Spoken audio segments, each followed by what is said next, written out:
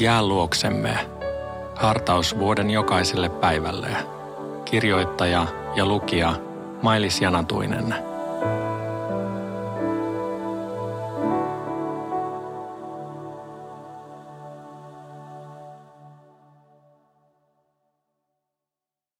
Luukas 6, 6-8.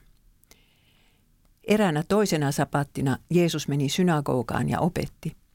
Siellä oli mies, jonka oikea käsi oli surkastunut.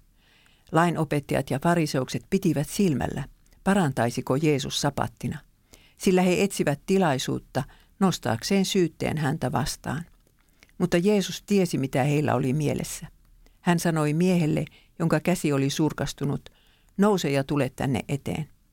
Mies nousi paikaltaan ja astui esiin. Tähän asti Luukas.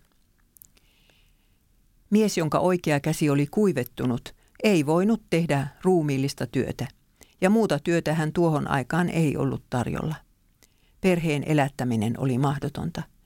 Temppeliinkään miestä ei päästetty, koska hän oli vammainen. Vähemmästäkin ihminen saattaa menettää oman arvon tuntonsa ja elämän halunsa. Sapattina mies kuitenkin meni synagogaan Jumalan sanan kuuloon. Tekstistä huomaamme, ettei hän tullut sinne Jeesusta tapaamaan. Ilmeisesti hän otti osaa Jumalan palvelukseen joka viikko. Ehkä hän etsi lohdutusta ja voimaa Jumalan sanasta. Ehkä hän jaksoi kantaa sairautensa sapatista sapattiin, vain synagogassa kuulemansa sanan varassa. Lainopettajat sen sijaan eivät olleet tulleet paikalle Jumalan sanan tähden, vaan vakoillakseen Jeesusta. Jos Jeesus parantaisi jonkun sapattina, ei hän heidän mielestään voinut olla Jumalan lähettämä profeetta. Jeesus ei kuitenkaan välittänyt vakoojistaan, vaan kiinnitti heti huomionsa vammaiseen mieheen. Vaikkei mies edes pyytänyt apua, vapahtaja näki hänen sydämensä hädän.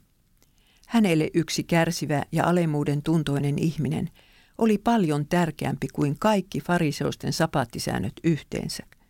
Siksi hän kutsui miehen luokseen ja paransi hänet omasta aloitteestaan. Niin Jeesus tekee sinullekin. Muut eivät ehkä sinun ongelmaasi näe tai eivät siitä välitä. Ehkä et jaksa pyytää enää keneltäkään apua.